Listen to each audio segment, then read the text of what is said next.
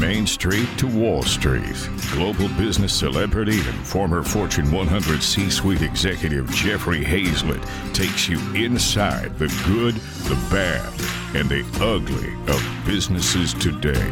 Saddle up. It's time for All Business with Jeffrey Hayzlett.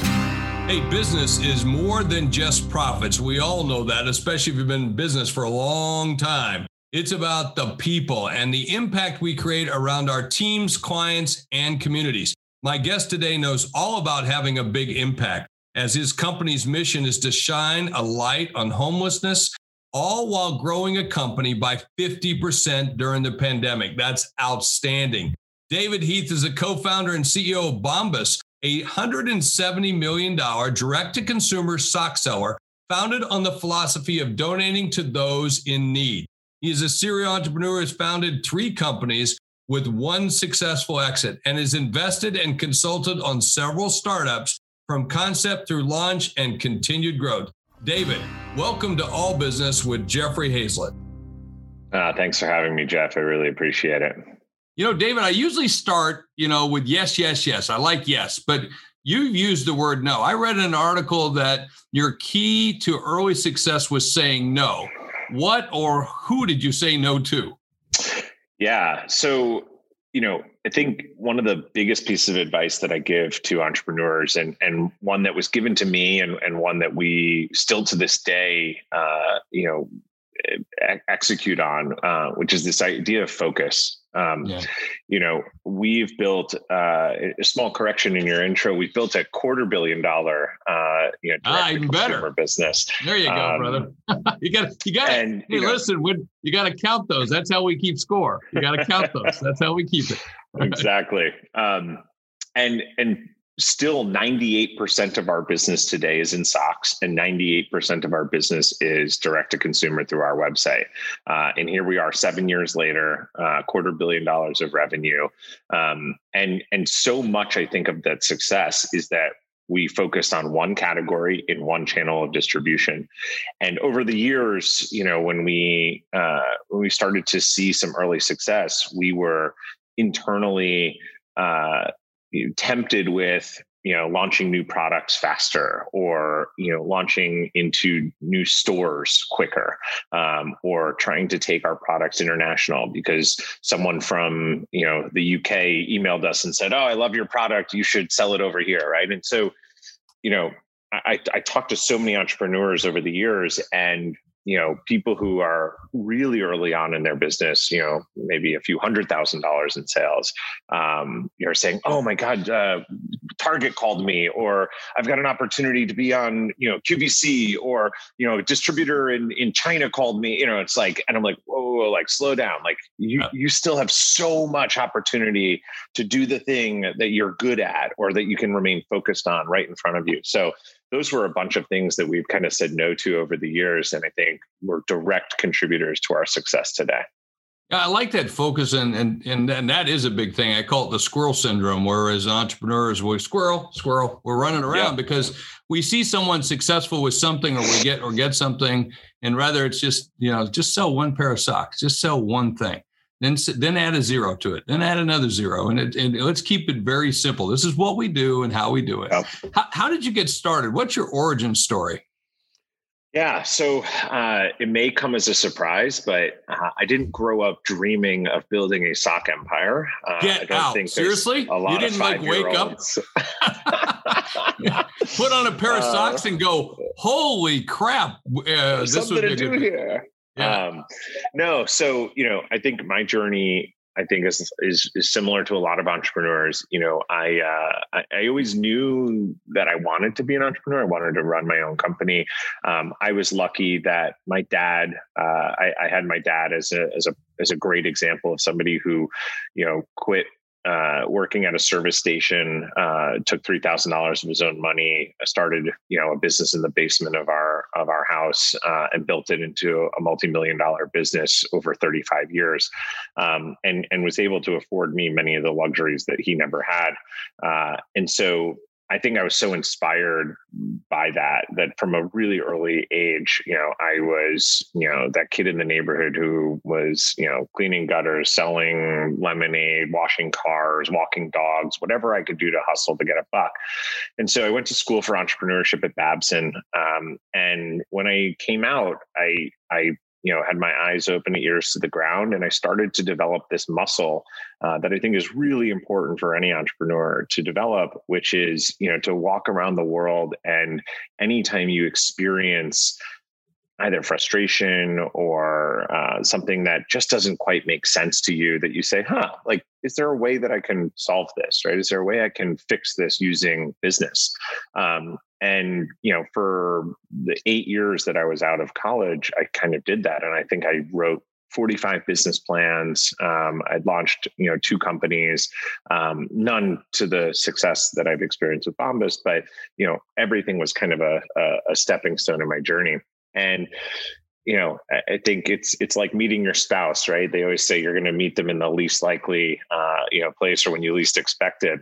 I was scrolling Facebook one day while I was at work, and I came across this post on my feed that said, socks are the most requested clothing item at homeless shelters. And I remember sitting there and thinking, I didn't know that. And that's pretty sad that there's an item of clothing. I would have thought it was coats or jeans or sneakers or something. Shoes. Yeah. Or shoes. Yeah. And, here's an item of clothing that I've never spent more than a few seconds a day thinking about. And it's now perceived as a luxury item for over 600,000 people living right here in the US.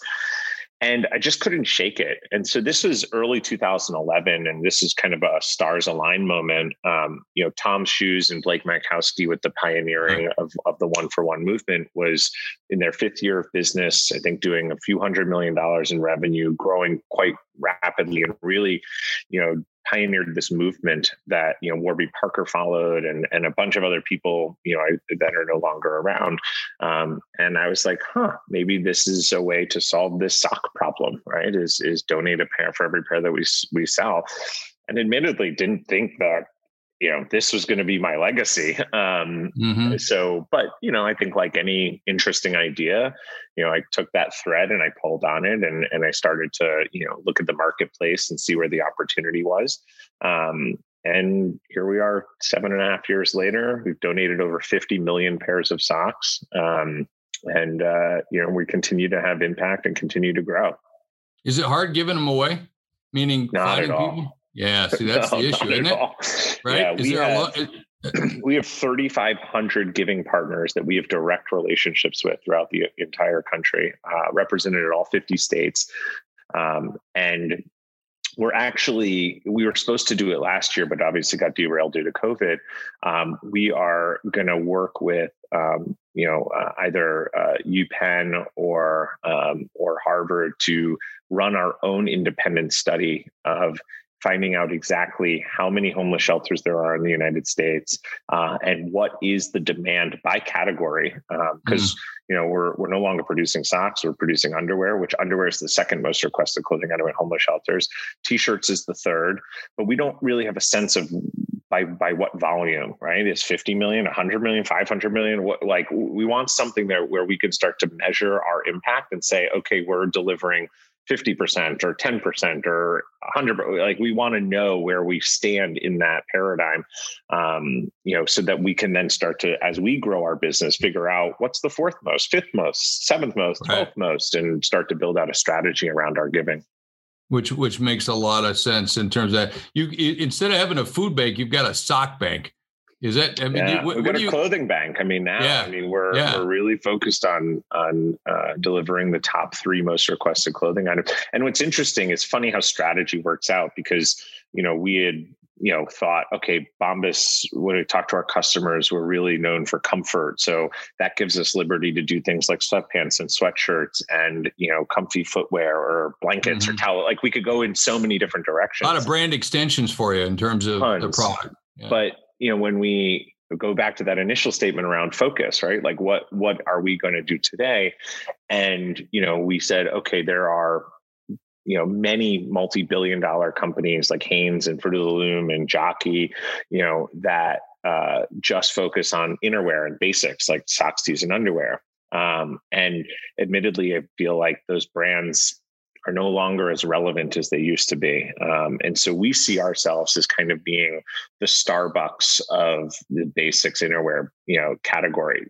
So Starbucks is to Maxwell House, we are to, Hanes. Yes, it costs 2 to 3 times more per product, but the product and experience are incredibly, are so much better than what you would experience with one of those other brands. And so it's interesting how that our core strategy internally around our focus as to what we were going to deliver to the customer aligned perfectly with the items that are in most need at homeless shelters. And so, these are the 3 items that we all wear closest to our body every single day. They're the 3 items that the homeless community wear closest to their body every single day. And so that's going to be our focus for the next few years. C-Suite Radio. So a lot of people, David, when they get to be an entrepreneur, they're looking for that inroad, the exit, something that they're going to be able to say and point to and say, that's what we're striving to. I can imagine with 250 million in sales, you got a lot of people probably picking up the phone and calling you. All right, that's one. And I sit here and recently had the CEO of Ben & Jerry's on. Now, here was somebody that, a very big company striving for good, kind of Vermontish, very quickish, very, I won't say you're the same. We love them. No, we love Ben & Jerry's. We talk about them a lot internally. And yet they sold to Unilever. Yeah. And one of the biggest companies in the world, and they're a division of Unilever. Yet they've been able to keep their independence. Do you ever think about what's going to happen to you? Where are you going to go with that?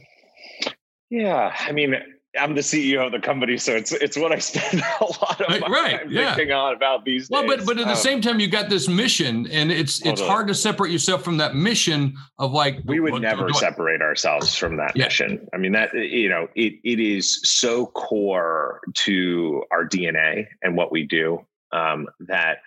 And I think, look, people that we've talked to, whether it's, people in the capital markets, whether it's potential acquirers, they get it, right? Like no one's looking to like, oh, wait, I can take 10% of the, margin back by not donating product. Like the whole business falls apart at that point, right? Yeah. Our customers are so incredibly loyal to us. And I think we've been able to cut through the noise in this space because of our mission. It's such a differentiator and nobody else does it.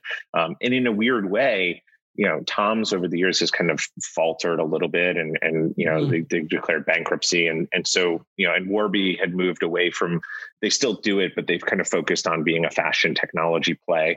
And so it's really left us to be the torchbearers of kind of the big profitable growing give back business model. And so, we're exploring a lot of options, whether that's going public, whether it's getting acquired. But, I think everything that we do, we're a B Corp as well, right? So like in our bylaws, we are there. It's a part of your DNA. It's so ingrained in what we do. There's no way you could ever rip it out. I mean, it's amazing that I get the sense of this, and which is interesting that this is really where you began. Like, because a lot of people would have started with this as a kind of a marketing ploy as opposed to, a real belief in it. And you've been able to mesh the both of them, which I think is good, but it's core to who you are. I'm going to ask you to tell me the story about the greatest sock ever sold, and what the purpose to me, that to me is audacity of just saying it and then going for it and walking with some swagger. And then now you got to, you're out there. So tell me about what was the purpose behind that? Well, so the campaign was actually the greatest sock never sold.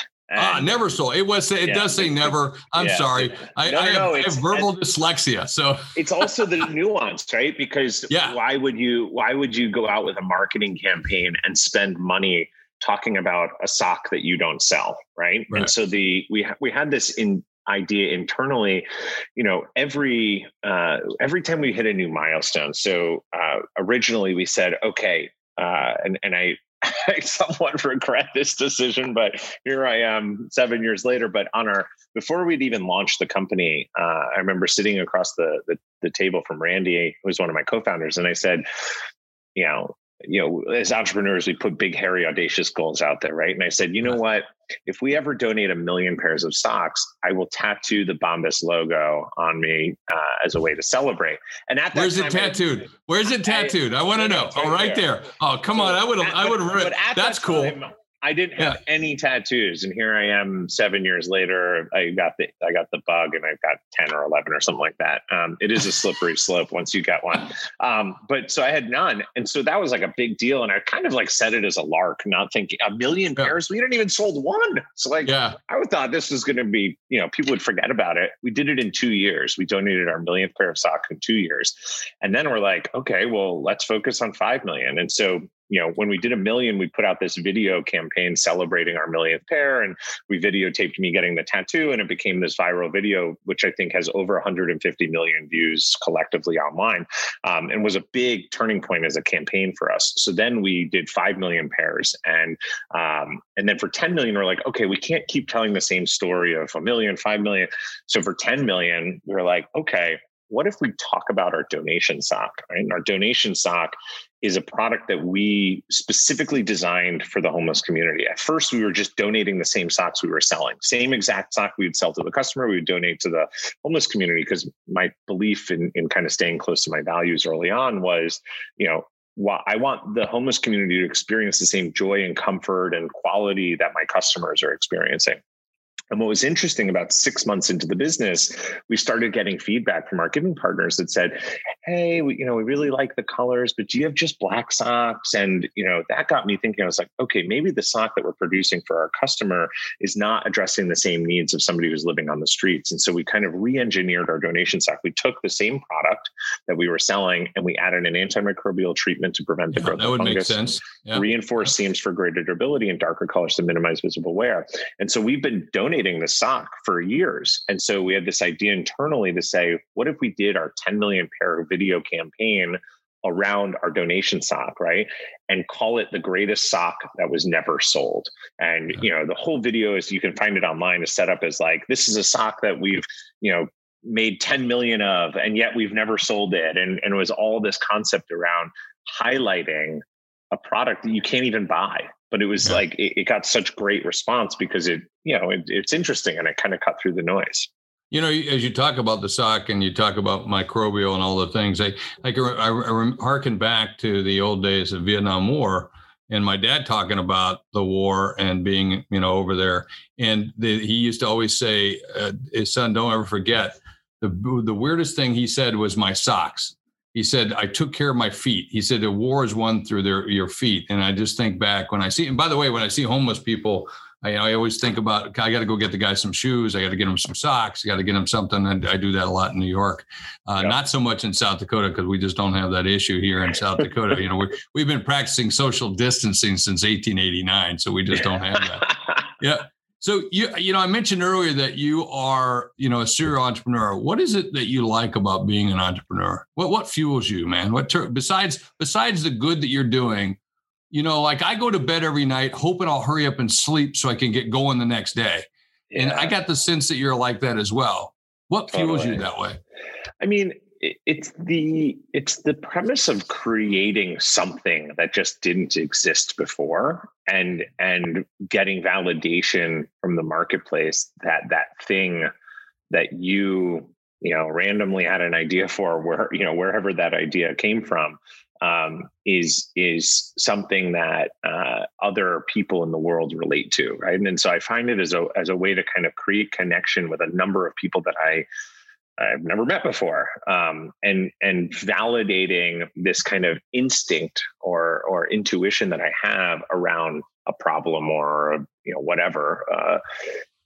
I think that's what's exciting, right? It's the idea of like starting with this kernel of an idea, building upon it, putting it out into the world, and then going, I don't know, do people care about this? And then like when they do, you're like, holy shit, this is awesome. Like, and then you get to build, a tribe around you and customers and supporters and employees and people who show up to now, who are now a part of the same thing that like you thought of scrolling through Facebook one day. That's, I think, like what I find so awesome about entrepreneurship is just like, it's this unlimited ability to create. Right. Yeah. And no, outside of bound by the laws of physics. And even in some cases, right, you look at Elon Musk putting rockets into the, into the universe. It's that just idea that you can like create something that has never been created before. I just think that's so cool. Yeah. So, during the pandemic, you guys grew by, I think, about 50%. And a lot of other businesses were down. We hate to see that. But a lot of businesses were up. Ours was up over last year, without question. What do you think is what's the number one marketing thing that's working for you? I think it's helpful. It was certainly helpful for us, when all the stores were closed. Everything moved online. We had customers that had never shopped online ever before. And all of a sudden they need socks. They type into Google socks. They see our name, go, oh yeah, I saw them on TV or saw that Facebook ad, or I heard that podcast or whatever. And now they're becoming a customer of ours. Also, with everybody stuck at home, people were investing in comfort, right? And that's so core to what we do. But I also think, going back to our mission, there was a very distinct moment I remember when, and I really owe a lot of credit to my co-founder, Randy, who really identified this. It was like the second week of March, right? And everybody's like running around being like, what the F is going on? I don't know, and I don't know where I'm going to get toilet paper. I don't know where, is it safe to buy groceries, right? And yet we were all getting emails from brands being like, here's our new spring style, or check out the new colors. And you're like, what? Like, it sounded oblivious. So tone deaf. But they're like, I don't know, what do we do? Like, just send out the email that we already had scheduled, right? Like, so I think what was awesome for us is because we have this kind of tool in our tool chest. Randy was like, we're not sending out any emails about buying spring socks. Like, who the hell is caring about socks right now? And so what we said is like, oh, we're not going to do any sales or promotional emails. We're just going to focus on our mission, right? And because we had built up this network of 3,500 giving partners, and we have a dedicated 5-person team internally at the organization that manages those relationships, we were getting a number of amazing companies like Brooklinen, who said, hey, we've got, bed linens, do you have any partners that are in need of new bed linens? Because obviously for sanitary reasons. We had a cleaning company called Clean Cult who, said, hey, we obviously have soap, how can we help? And so we leveraged our partner relationships and our distribution network that we had created with our giving partners to get needed items out to the homeless shelters, while everybody else was kind of like, what do we do? What do we do?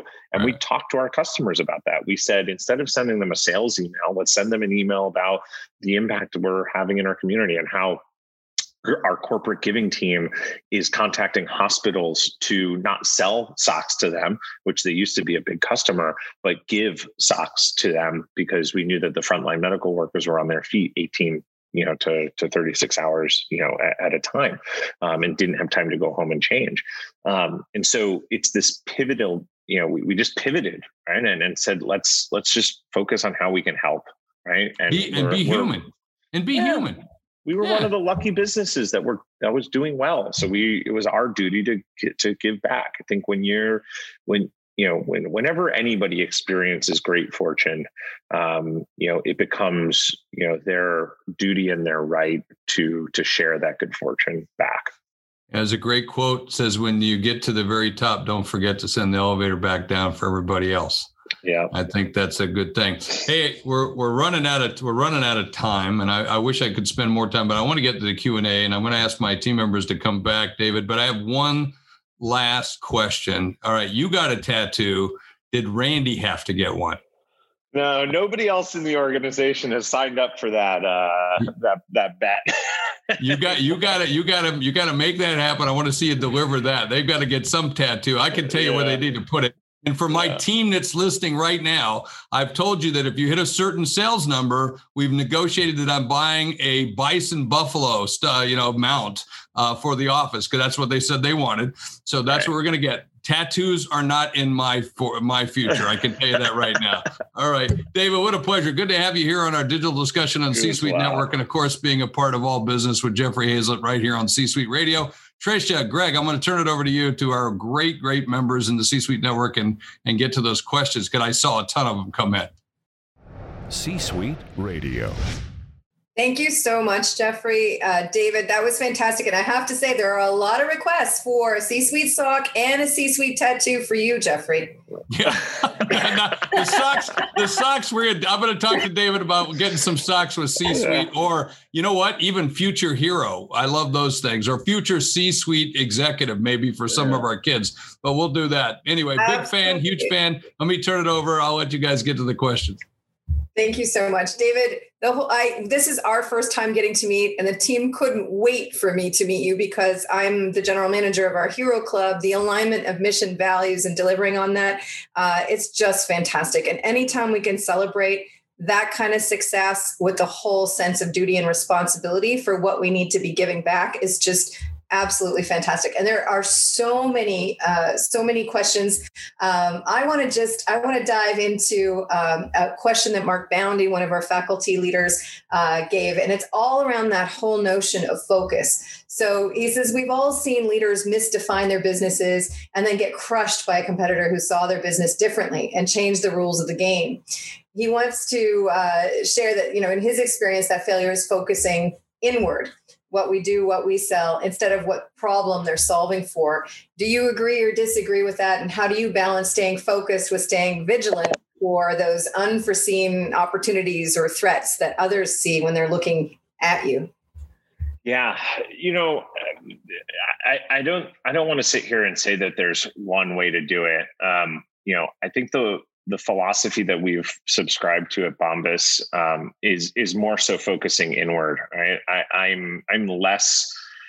found that in the past, when I've worked at other organizations that focus too much on the competition, they end up becoming reactive all the time, right? And they say, oh, they're doing that, so we've got to do this. And they're doing this, so because we're not going to do that. Whereas, and I know Jeff Bezos is a big believer of, not really thinking about competition, right? You put the blinders on, and for us, we are our own competition, right? We set the benchmark for ourselves as to, what is innovative, what is, the right thing to do, what is the, what's the strategic plan for us? And I think if you think too much about competition, again, you don't focus on doing what you think you need to do for the business. You focus on what you need to do to guard off people in other areas. And I'm not saying that that's right or wrong. I just think that that's the philosophy that's worked for us. We've had a whole discussion about who the common enemy is. And for you, and I think anyone who's mission driven, time is our common enemy.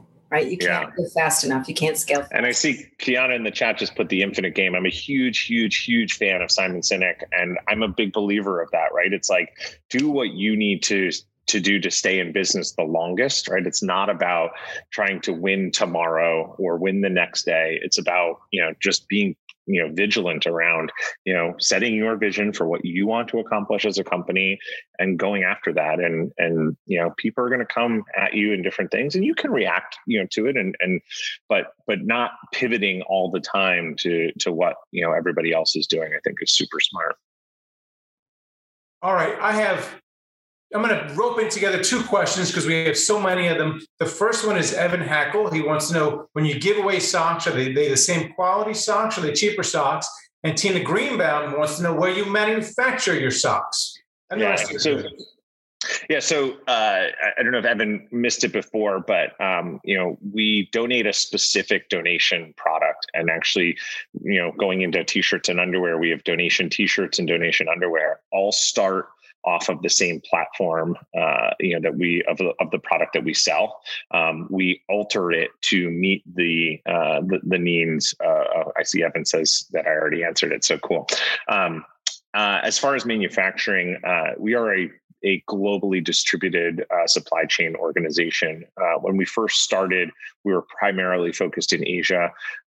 We are now in South America. We've got some North America production. I would say we're still heavily in Asia. It's where honestly the largest percentage of innovation in our product categories comes out of. But for the globally distributed world that we live in today, I think the pandemic probably shined a light on the susceptibility to any one country, being overly leveraged in any one country, and so we've spent a lot of time thinking about a distributed supply chain, but really. It's interesting for us, and it's just from day one. It was never really a factor of cost. Socks have an incredibly high margin to begin with, and they're about 98% of the production of a pair of socks is done on a machine.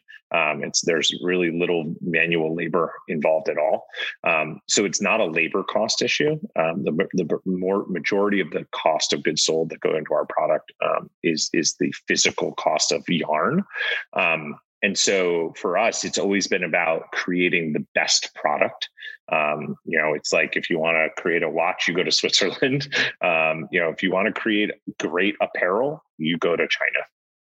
C-Suite Radio. Another double-barreled question that I think fits together really nicely, David, is Steve Lashansky is another one of our faculty leaders in C-Suite, and Aaron Avila is one of our executive leaders. And the questions that they have are, what is the most significant, tough decision you've had to make to grow the business? And then Aaron kind of built on that from the perspective of, how have you gone through those tough decisions, staying true to your mission and the core company values that you stand for? Yeah. I'm going to answer the second question first, because I think it tees up the first question nicely. One of the things that we did really early on, and we owe this really to a business coach that we had hired early on, and there was four co-founders. We sat in a room, and he was like, "Guys, we need to write down core values and a mission statement and a vision statement." And we're like, "Oh, that's such like business school BS, right? Like, what is four of us? Like, we know what our core values are. We know what our mission is, right?" And what's interesting is, he was like, "Trust me, let's just do it. Humor me." We wrote it down, and they have come in so incredibly handy over the years, and they've evolved slightly, but for the most part, I'd say that the essence of it has really stayed true, right? It's like focusing on a quality product, 100% customer happiness guaranteed, people first culture, give back, meaningfully, think long term, all of these things that have carried us through and honestly have helped us make these hard decisions. There was a point where we had ordered a bunch of product in our t-shirts, and we had set to launch the product, I think, in March, and we got all of our final production in like mid-February. So like 2 to 3 weeks out before the launch. And there was a design feature that we had put into the product that the more I was wearing the product and the more that the team was wearing it, I started to notice it and be like, I don't think that's really great. And literally about 4 days before the launch, now this is like a company-wide effort, right? Marketing, creative, production, supply chain, warehouse, like everybody had invested probably 6 months worth of work into getting this product ready to launch. And I walked in and I said, I don't think we can launch this product. I don't think it's right. I think this is going to be a big issue for us. And you had people from finance being like, oh, this is going to cost us $500,000. We already own the inventory. We can't do anything about it. And I just sat there and I was like, guys, one of our core values is produce a high quality product. And I don't think that this meets that core value right now. And everybody sat there and they said, you know what, you're right. And I think we are so much better off for making that decision. At the time, it seemed wildly expensive and really hard. Everybody was so pot committed, but it's a good lesson to learn that, as the owner and operator of a business, nothing is too late. If you feel like it's the wrong decision, to try to remedy that decision. Just because it's happened, or the train is never, you can always pull the train back into the station, or find ways to kind of rectify that. So I think that's a good example. David Young has a question. It just moved up. 1 second. There it is. Just a back of the envelope guess for Bombas. What percentage of the business success is attributable to the quality of the product, and what percentage on the strength of its giving mission? Yeah. Has the business landscape truly changed for good? Yeah, we get this question all the time, and it's something that we always survey our customers and kind of look at the data. And interestingly enough, you can't even bifurcate it. You can't say, oh, well, 50% of the customers bought because of the mission and 50% bought because of the product. When we ask our customers about the reasons that they buy, the product and the mission are always number one and number two, and they flip flop depending on the certain customer. But they're always they're so close, and then the third, the third attribute is much further down, and that's usually something like style or color or something like that. And so in our world, it really has changed for good, because we find that they are so intrinsically locked that there are very few customers that, purchase our product and don't care about the mission, or purchase the mission and don't care about the product. I think you really have to have both. If you're going to be a purpose-led company, both have to be able to kind of stand on their own, but work in tandem. So now I have a triple-barreled question, because we're running out of time. And let's go. Anything great. Okay, so the whole notion of the giving partners, that was really exciting. And Larry Walters, one of our executive leaders, he raised that. How do you form 3,500 giving partner relationships? And are you looking, and Deb Cryer is one of our podcast hosts, she was asking about, are you looking at items specifically for women and children? We don't wake up any day lately without hearing how many children are coming across the border and so on. And then Joyce Cordy, I love, she's like, well, how do you address the real underlying problems of all of these things? So there's my triple-barreled question. Your giving partner network, your items specifically for children and women when you look at homelessness, and then how do you really contribute to the underlying problem of homelessness when you're committed to that mission? Yeah. So as for our giving partners, when I started this business, I didn't know how to give socks away. And we didn't have any to give away at that time, but I knew that it was going to be something that one day we had to figure out, outside of me going into the streets of New York and handing them out, one by one myself, which I knew wasn't going to scale, if we were successful. So I Googled, I said sock, homeless giving partner or something like that. And I came across this one organization called Hannah's Socks, based in Toledo, Ohio. And that was their mission, was to deliver socks to the homeless community. Started with them. They were our first giving partner. And then I think, being on Shark Tank, being on Good Morning America, being on the Today Show, being in the New York Times, being in the Wall Street, we started to get more press and, and then our massive marketing budgets online. We had customers discovering us who said, oh, I volunteer at a homeless shelter. Can we get socks for them? Or I work at a homeless shelter, or I once was homeless. Can I get socks back to my homeless shelter? And so we started to get inbound inquiries, and to the point where we just now have this kind of online form that recipients have to fill out and put their 501c3 data in, and then they say, do they serve women or children or men? What sizes do they need? What time of year do they need them? What's the volume that they can handle in a storage facility?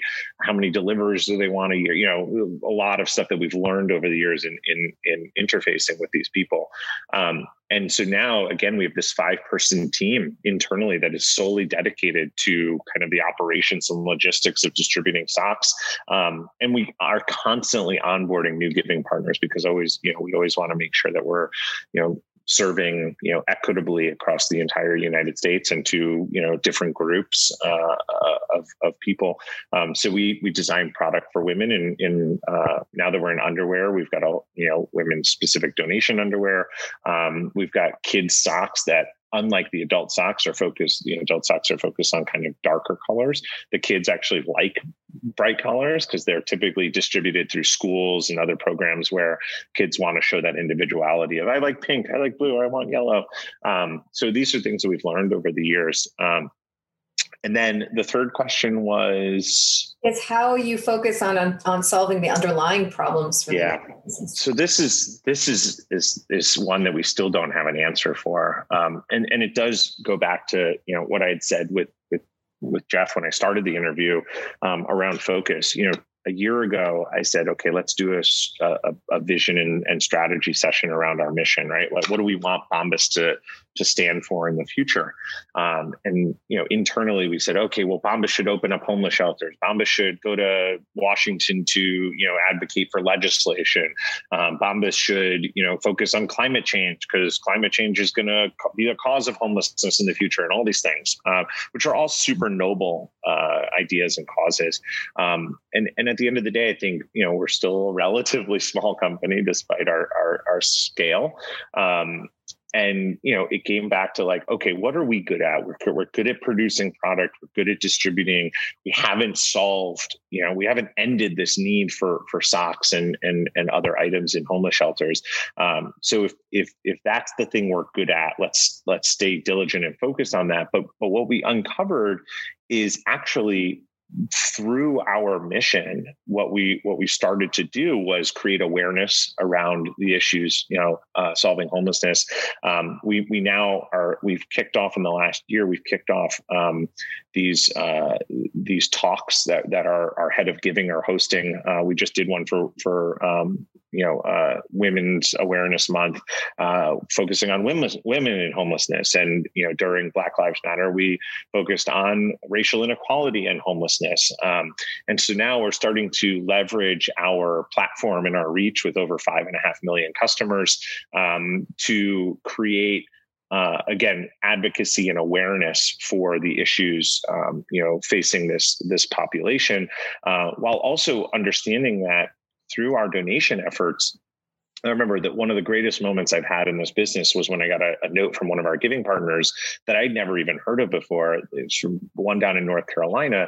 They said, hey, you've been donating socks to us for the last 2 years. As a result, we haven't had to spend $20,000 on purchasing socks ourselves. And we were able to send 2 kids from our community to college as a result of it. And so, and I still to this day get goosebumps when I hear that, because it is through our focus and it is through our diligence that we know we're kind of having that ripple on effect, that goes beyond kind of what we're focused on. But I think because we're focused on the thing that we're focused on, it allows us to be really efficient, at doing the thing that we do, which hopefully then enables other people to focus on the things like advocacy and legislation and, running homeless shelters, which we're not experts at. So we've no business today doing it. If we find ourselves in a position where we're generating hundreds of millions of dollars a year in EBITDA and free cash flow, maybe we'll start to get into that. But for the time being, I think we're doubling down on the things that we know how to do well, which is create and distribute, highly needed items to those in need. And I think that's a good place to wrap it up. It's always good to stop when you're getting goosebumps, right? Well, thank you so much for David. For those of you watching us on Facebook and LinkedIn, thank you for tuning in. Don't forget our next Digital Discussion Leadership Series on Wednesday, April 7th, 2:00 Eastern Time, with guest speaker Kara Golden. She's the CEO of Hint Incorporated, talking about becoming an accidental entrepreneur. David, he always wanted to be an entrepreneur when he grew up, and he became one. She was an accidental entrepreneur. Well, thank you, David, once again. Everyone else, stick around. We're going to talk a little bit about what we discussed with David. David, you're, of course, invited to stick around as well. And wait, Tricia wants to say something to you before you go. You have to go. David, in the C-Suite Network, we are very proud of the fact that our principles are relevancy, reach, and reciprocity. So relevancy, we always want to have the conversations and share what's relevant for each other. We want to increase our reach for each other with the focus that you emphasized today, of course. And then the reciprocity, that every time there's an ask, there's always a give. So 2 things. One, thank you so much for your give with us today. Your time, your insight, your sharing, it's incredibly powerful. And we love that. So our give to you, I know that you have the giving directory in all 50 states. So we're going to share that link. But what else can we give you? I mean, look, we're a consumer brand, so, we're still relatively new tell your friends and family, about us.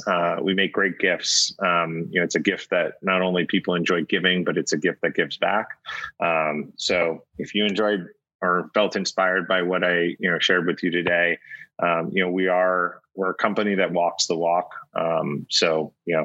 I'd like to see us succeed and hopefully be a model for, the next generation of entrepreneurs to see that you can build a great, profitable, successful company while still giving back and doing good in the world at the same time.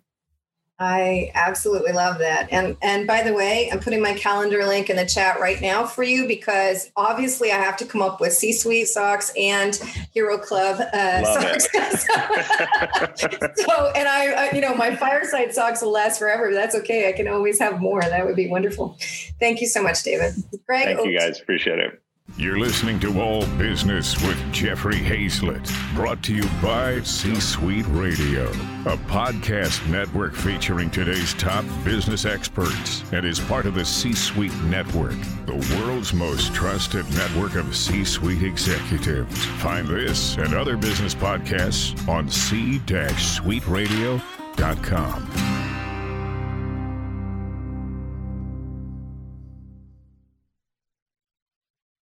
This podcast is a part of the C-Suite Radio Network. For more top business podcasts, visit c-suiteradio.com.